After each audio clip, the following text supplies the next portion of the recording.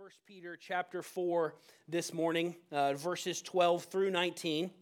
If you don't have a Bible with you, you can find one underneath the seat in front of you or underneath your seat. If you don't own a Bible, you can go ahead and take that one home with you this morning. That's our gift to you today. And so while you're doing that, while you're taking out your copy of God's Word, I want to ask you all a question. Is everybody in here familiar with the website SparkNotes? Show of hands. Okay, few. We got a few. Okay. If you're not familiar with the website SparkNotes, this is a website that's been around since about 1999, and it's grown in popularity as the internet age has come on. And this is a website that will give you a very fast rundown of almost any book out on the market today. It will give you the overall plot of the novel, the overall character analysis, the ending of the book, basically the quick synopsis of a book. Basically, without reading the book, you can get a good handle of the book in just a few minutes on SparkNotes. And for some of us that were procrastinators as students, you can get a good enough idea of a book that you got assigned to read a month, which I've done many times in my life. And by a show of hands, I see that some of us have also done that. We've also been saved by SparkNotes when we were in a pinch and needed to write that book report quickly before the next day. Not that we condone that, but that's happened to me as well. Well, if you've been with us this past 4 weeks in this 1 Peter series, if you've been attending with us, the Apostle Peter, has given us a lot of information on how we as Christ followers are to handle suffering for righteousness' sake. And there have been a lot of commands and a lot of preparation and a lot of actions and reactions that we are to have as we encounter suffering. So if you've missed that, there's been a lot of that, no worries. If you've missed any of the past 4 weeks, Peter today, as he rounds out chapter 4, is going to give us the SparkNotes version, the quick rundown of how we are to handle suffering as Christ followers.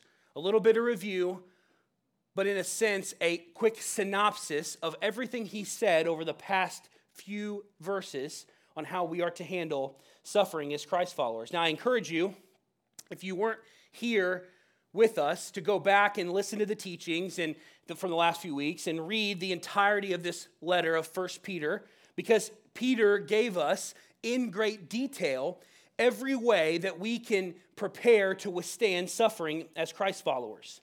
But today, we'll get an overall direction on the matter of responding to suffering for the name of Jesus. As we prepare to close out this series next week, there are 4 points that Peter's going to show us today that he wants us to stick, that he wants to stick in us as we encounter persecution for our faith. And so that's what he's going to do. He's going to show us 4 points to just stick in our hearts as we move out of his first letter here, his first epistle. And the first point we're going to see is this. As Christ followers, Peter's been telling us we must expect suffering. Look with me in verse 12 of chapter 4. He says this, "Beloved, do not be surprised at the fiery trial when it comes upon you to test you, as though something strange were happening to you." Now again, if you've been with us throughout this series, you know that Peter has not hesitated to warn us, to warn these Christ followers in Asia Minor that persecution is going to come. It's coming their way. So again, he's opening up here with a bit of a recap.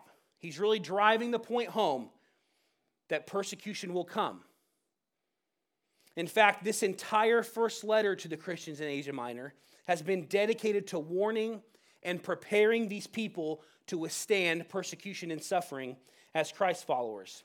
But this isn't just centralized to this region, or this time period. There's a lot for us to glean from it. This persecution has been happening all over the world since the day that Jesus hung on the cross.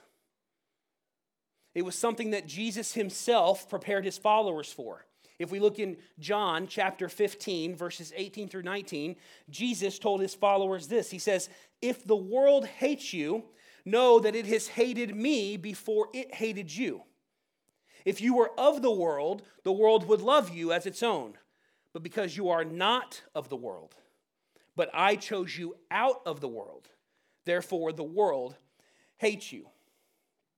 And so without this warning that we see in 1 Peter, without the warning that Jesus gives us, these Christians in this region would have been confused and troubled for the fact that they were being persecuted for doing good and persecuted for pursuing righteousness. This would have been confusing. It would have been strange to them. Why are we being persecuted when we're doing good things? But thankfully we have the Word. Right? The Word of God prepares our minds and hearts for this persecution so that we're not confused and not surprised by it.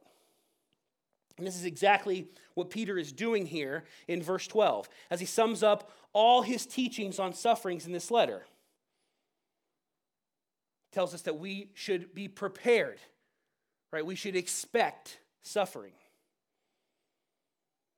But next, the Word of God transitions to how we are to respond to suffering now that we are expecting it. All right, in the next few verses, Peter's going to show us two ways we are to respond to suffering. The first way is this: we are to expect suffering and rejoice in it. Right? Read with me here in verses 13 through 14. The Bible says this: "But rejoice insofar as you share Christ's sufferings, that you may also rejoice and be glad when his glory is revealed. If you are insulted for the name of Christ, you are blessed, because the Spirit of glory and of God rests upon you."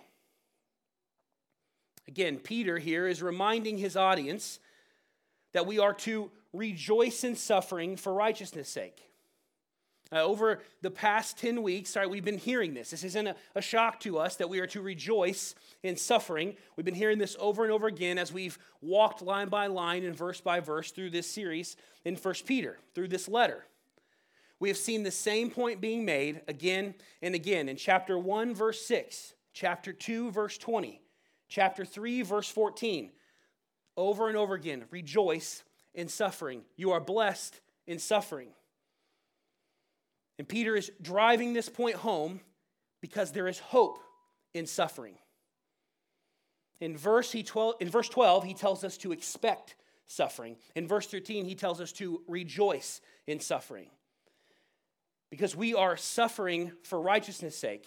When we are doing that, we know it is happening to us because we are of Christ. And as we just saw in John chapter 15, the world hated Jesus. And because you are of Jesus and not of the world will hate you as well. But because we belong to Christ, because we are of Christ, those of us who have given our lives over to him, we rejoice in this persecution because we know we have an eternal glory through Jesus. Right? It's through Jesus that we have eternal life, a promised inheritance in heaven.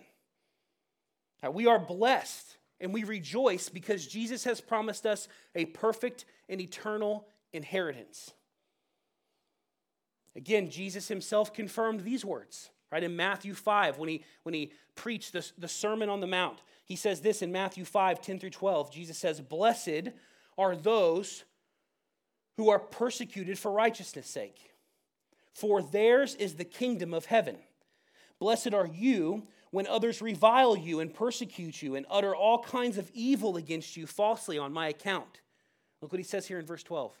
"Rejoice and be glad, for your reward is great in heaven." Right? When we share in the sufferings of Christ, we share in the glory of Jesus because we are his.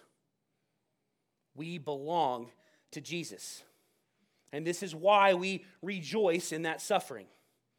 This needs to be our first response, as Peter's calling it here. Our first response is to rejoice when we encounter hardships in the name of Jesus. The second response we are to have, it lies here in the next two verses, in verses 15 through 16. Read with me here. Our eyes back on the text. Verse 15 says this: "But let none of you suffer as a murderer or a thief or an evildoer or as a meddler. Yet if anyone suffers as a Christian, let him not be ashamed, but let him glorify God in that name. All right, this is the second response that the Word is calling us to have here today as Christ followers. We are to respond by glorifying Jesus. Right? As Christ followers, we are to expect suffering, and we are to rejoice in it, glorifying Jesus.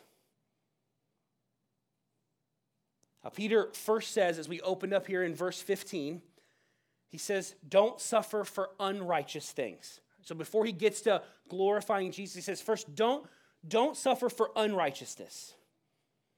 Right, he's giving a bit of clarity here. Don't suffer because you have done evil or caused yourself suffering by sinning. Right, he's being specific.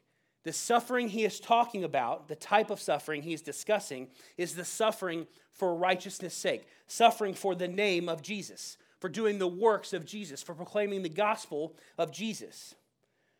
In fact, he says in verse 16, if anyone suffers as a Christian, let him not be ashamed, but let him glorify God in that name. So he's talking about suffering and glorifying God as a Christian in the name of Christ. Now, if you look at this word Christian here, as it's used here in 1 Peter, if you do some background research on the origin and title of this title, the origin and beginnings of this title, Christian, the word we use today to describe one another, you will find that this wasn't a name made by the apostles. It wasn't a name that believers in the first church called each other and call each other Christians. They used words like faithful brother or faithful sister, saints. Right? Paul addresses the believers in the churches as saints, as beloved, as Peter does here.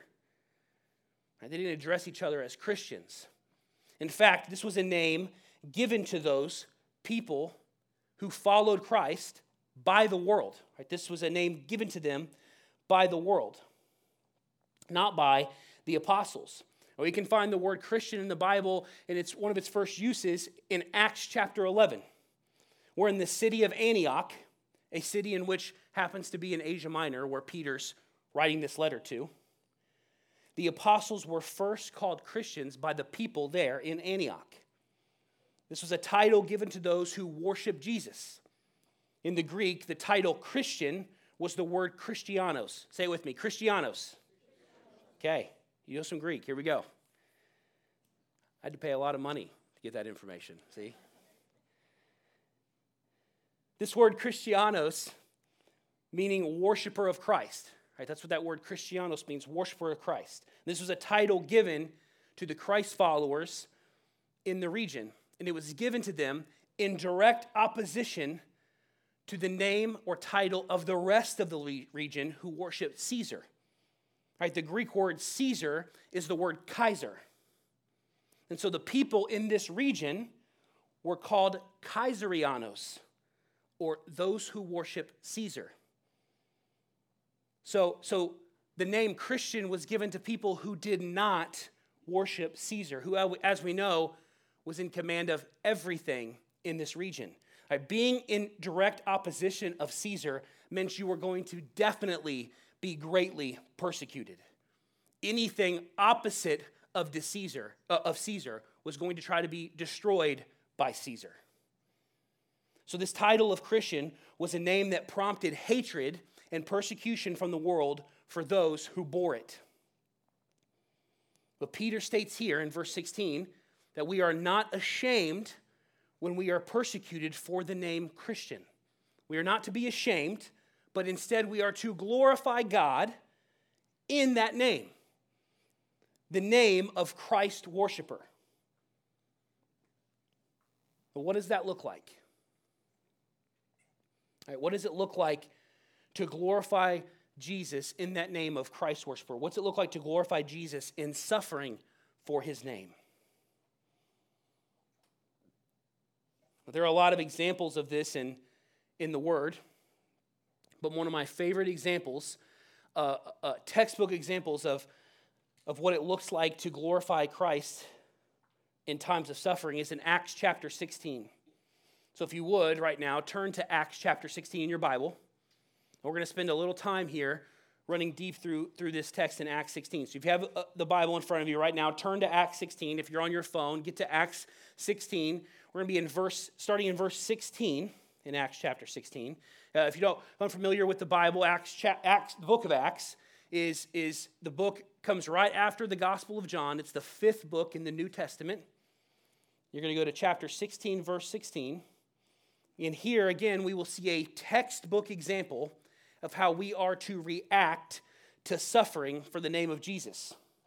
Here we're going to see Paul, the Apostle Paul, and his friend Silas, his fellow brother Silas, respond to persecution as they preach the gospel and heal a woman in Philippi.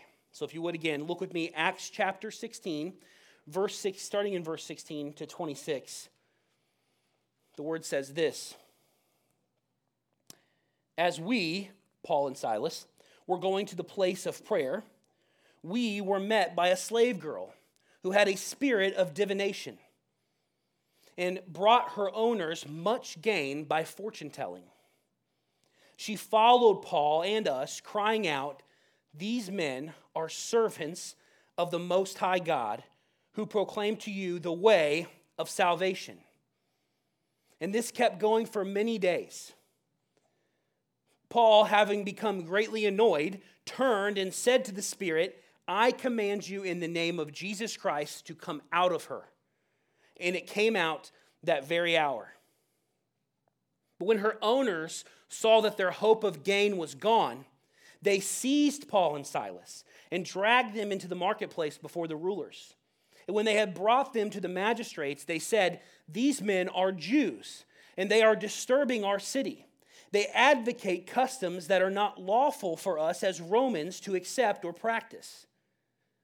The crowd joined in, attacking them, and the magistrates tore the garments off of them and ordered them to be beaten with rods. And when they had inflicted many blows upon them, they threw them into prison, ordering the jailer to keep them safely. Having received this order, he put them into the inner prison and fastened their feet in stocks. How do Paul and Silas respond to this? Look with me in verse 25. About midnight, Paul and Silas were praying and singing hymns to God, and the prisoners were listening to them. And suddenly there was a great earthquake, so that the foundations of the prison were shaken, and immediately all the doors were opened, and everyone's bonds were unfastened. This is a textbook example of how we, as Christ's followers, are to react to persecution, react to suffering, glorifying God. These two men were arrested. They were stripped naked. They were beaten and thrown in prison for a righteous action. Right? They saved a woman from a demon. Right? They were preaching the gospel. They were seeing people be saved. They were thrown in prison for it. Right? They were treated unjustly. And they were innocent of the crime for which they were being punished. And yet they took the punishment, and how do they respond? They respond by worshiping Jesus.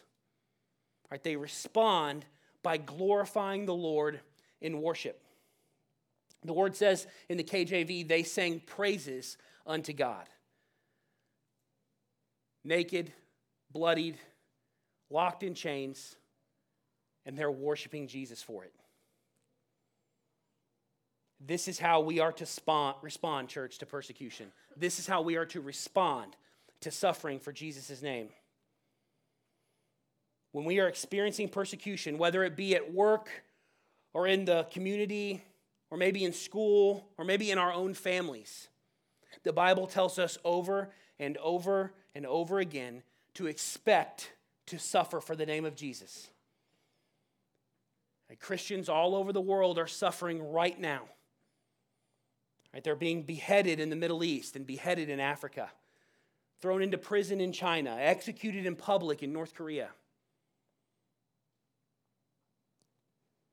When any of this persecution comes to our doorstep, we are to rejoice in it and glorify Jesus for the fact that we can bear the name Christian and be persecuted as he was.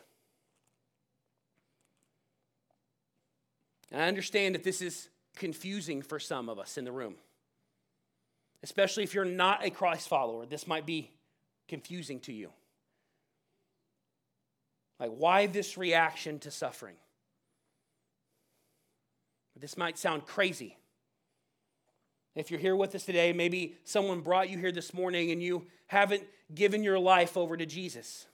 You may be asking yourself this very question about what we just read. Why do people follow Jesus if it means that we will suffer for following him? Why would you follow Jesus if it could cost us everything, even our lives? Peter's final 3 verses in chapter 4 answer that question. What he's going to show us here is we follow Jesus even though we know we will suffer for his name. We rejoice in it. We glorify God because he has saved us. Look with me in verses 17 through 19. The Bible says this: "For it is time for judgment to begin at the household of God. And if it begins with us, what will the outcome for those who do not obey the gospel of God? And if the righteous is scarcely saved, what will become of the ungodly and the sinner? Therefore, let those who suffer according to God's will entrust their souls to a faithful Creator while doing good." Right, the Bible tells us here that we will all be judged. We will all stand before God and be judged for our actions. We all have a sin problem, amen? All of us, both Christians and non-Christians, we have all sinned. We all fall short of God's glory. At some point, we have all lied or coveted or lusted, or we've broken God's law. We've fallen short. The Bible tells us that we will be judged for those sins. And as enemies of God in our sin, we deserve the wrath of God. We deserve eternal death. But those who place their faith in Jesus are saved from sin and death. Now look what Paul says here in Ephesians chapter 1 in verse 7. He says this: "In him, in Jesus, we have redemption through his blood, the forgiveness of our trespasses," the forgiveness for our sins, "according to the riches of his grace, which he lavished upon us, in all wisdom and insight, making it known to us the mystery of his will according to his purpose, which he set forth in Christ." He goes on to say in verse 13, "In him also, when you heard the word of truth, the gospel of your salvation, and believed in him, were sealed with the promised Holy Spirit, who is the guarantee of our inheritance until we acquire possession of it, to the praise of his glory." Right, this is why we as Christ followers react differently to persecution and suffering. We are to rejoice and glorify Jesus because he has saved us from a death that we deserved. And if you're not a follower of Jesus today, you're in this room with us today, I plead with you, hear what the Bible is telling you. Hear what God's word is telling you. Just like me and everyone else in this room, you are a sinner. And the penalty for your sin is eternal death. And if the story ended there, there would be no hope for any of us. All of us would be dead. But Jesus came down, God in flesh came down, who was perfect, without spot, without blemish, and took on your sin. Jesus, who knew no sin, became sin for you and gave you his righteousness. Now, you are guilty standing before God, and you were given a death sentence. And just before the gavel falls, Jesus steps in front of you, completely innocent, and took on the death sentence that you deserve. That's what's happened. It's only through faith in his shed blood, solely through faith, that Jesus died on the cross for your sins, and through his resurrection from the death, that you can be saved. As we just read what Paul said here in Ephesians 1, hear the word of truth. Hear the gospel that's being preached to you, that Jesus took on the death that you deserved, that he was buried in a tomb, that on the third day he rose to defeat sin and death for all who place their faith in him and in him alone. All right, hear this gospel, believe it, place your faith in it, your eternal life in it. Be saved from eternal death. All right, it's a free gift. All you have to do is believe it, place your faith in it. Hear it this morning. I plead with you, if you're in this place today and you do not know Jesus, I plead with you, place your faith in him today, right now, right this second. Because the Bible tells us over and over again, the time of judgment is coming. It's coming. Every day we wake up in our beds, we are one day closer to that day. And even without that, when the Lord will judge, and the Lord will judge, without placing your faith in Jesus, what will happen to you? Right? If you are standing before God for your sins without faith in Christ, what's going to happen to you? In fact, what will happen to you if you die this very day? If you're sitting in this seat right now and you have zero faith in Christ, ask yourself that question. What will happen to me if I die today? Let that sink in and hear the gospel. Hear it and place your faith in it. You do not have to die. You can live eternally through the shed blood of Jesus. Hear the gospel, believe in it, and be saved from eternal death through your faith in Christ. And if you're in this room, you've already placed your faith in Jesus. You've been a follower of Jesus. The Bible tells us we've been eternally sealed. We must remember always this gospel. Right, this isn't just something that we jump off of.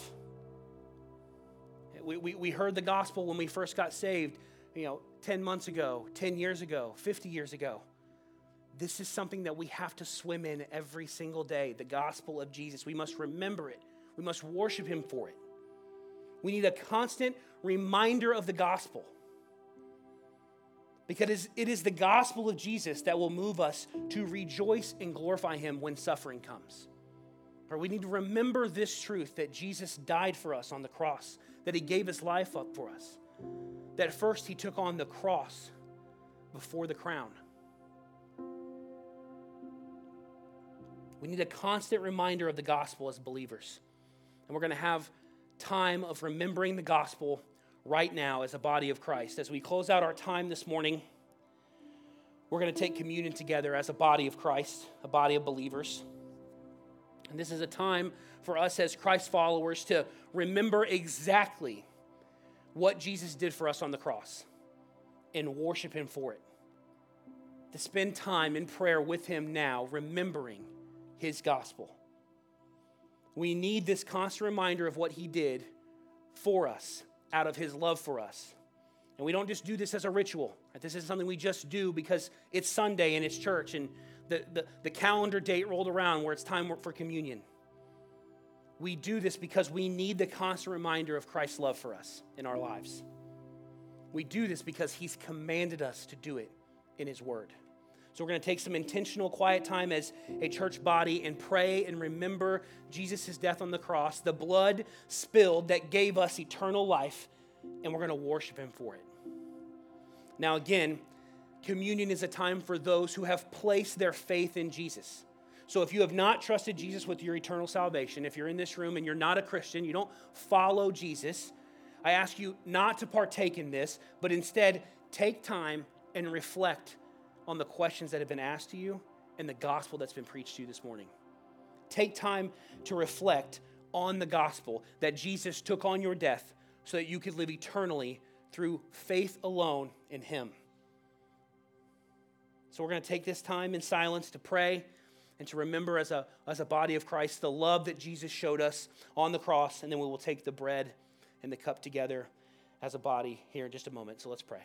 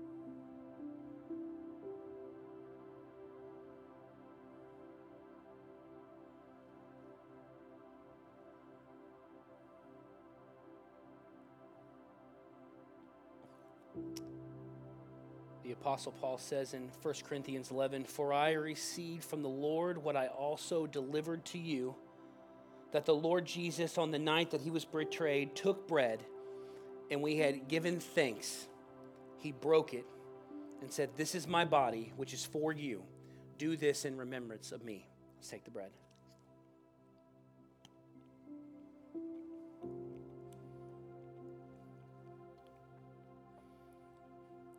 In the same way, he took the cup, and after supper, saying, "This cup is the new covenant in my blood. Do this as often as you drink it in remembrance of me." Let's take and drink. Pray with me, church. Father, we love you, Jesus. We praise you and worship you, Jesus, today and every day for everything that you've done for us, Lord. And if you do not one more thing for us, we still get on our faces and praise you and worship you for what you did on the cross. The love you have for us, Father, that you, knowing that we are sinners, knowing that we would fall short, still came down in flesh and died for us, took on our sin. Though you were perfect, you took on our death penalty because you loved us. Father, we praise and worship you for that. We praise and worship you for your word, that you would prepare us to suffer in your name. But above all else, Father, we praise you that you would take us as broken people, as sinful people, and through your sacrifice would make us worthy to suffer in your name. You're calling us here to rejoice, Jesus. Rejoice in suffering, to glorify you in it. We know that's because we are blessed to bear the name of Christian, which will cause that suffering. We are blessed to suffer for your name. We are undeserving to suffer for your name, and yet you still died for us. You still made it possible for us to belong to you. You still made it possible for us to be the tabernacle, for us to be the place in which you would dwell in. So Jesus, we just praise you and we worship you for that work. We praise you and worship you, and we'll always remember what you did for us on the cross. So I pray, Father, as we walk out of here today, that the gospel message that was just preached, even for us believers, is constantly on our heart, and it's constantly at the tip of our tongue as we speak it. That every day we wake up, we remember that you were blameless and perfect, and we were not, and we were enemies of God. And you came and stood in front of us and took on his wrath so that we wouldn't have to. That you gave your life up for ours, who were not worthy, and saved us. Father, I pray in this room right now, if anyone in here is unsaved, if they do not know you, Father, that they would hear that message. I pray that as we go out this week as disciples, that we would proclaim that message, that judgment is coming, and that the only way out of it is through you, Jesus, is through our faith in you. And so, Father, I pray that that is what's preached among our people, among this city, among this county, among this state, and among the world. That your message, your gospel is being preached to the lost. And Father, when we suffer for preaching that gospel, that we act and abide as you have called us to rejoice in it, and to proclaim you and glorify you in it. Let us stand out as we proclaim and glorify Jesus while we're suffering for your name, Jesus. That's what we pray for today, Lord. You equip us for that work. You equip us with your word. You lead us this week to have an intimate, deep relationship with you. And you lead us this week to your word so that we can write these truths on our heart so we will be prepared when suffering comes, because you told us, Lord, to expect it. Prepare our hearts and send us, Lord, with your gospel. And we love you, Jesus, and it's your name we pray all things. Amen. Rock Bible Church, you are loved, you are sent. Have a great week.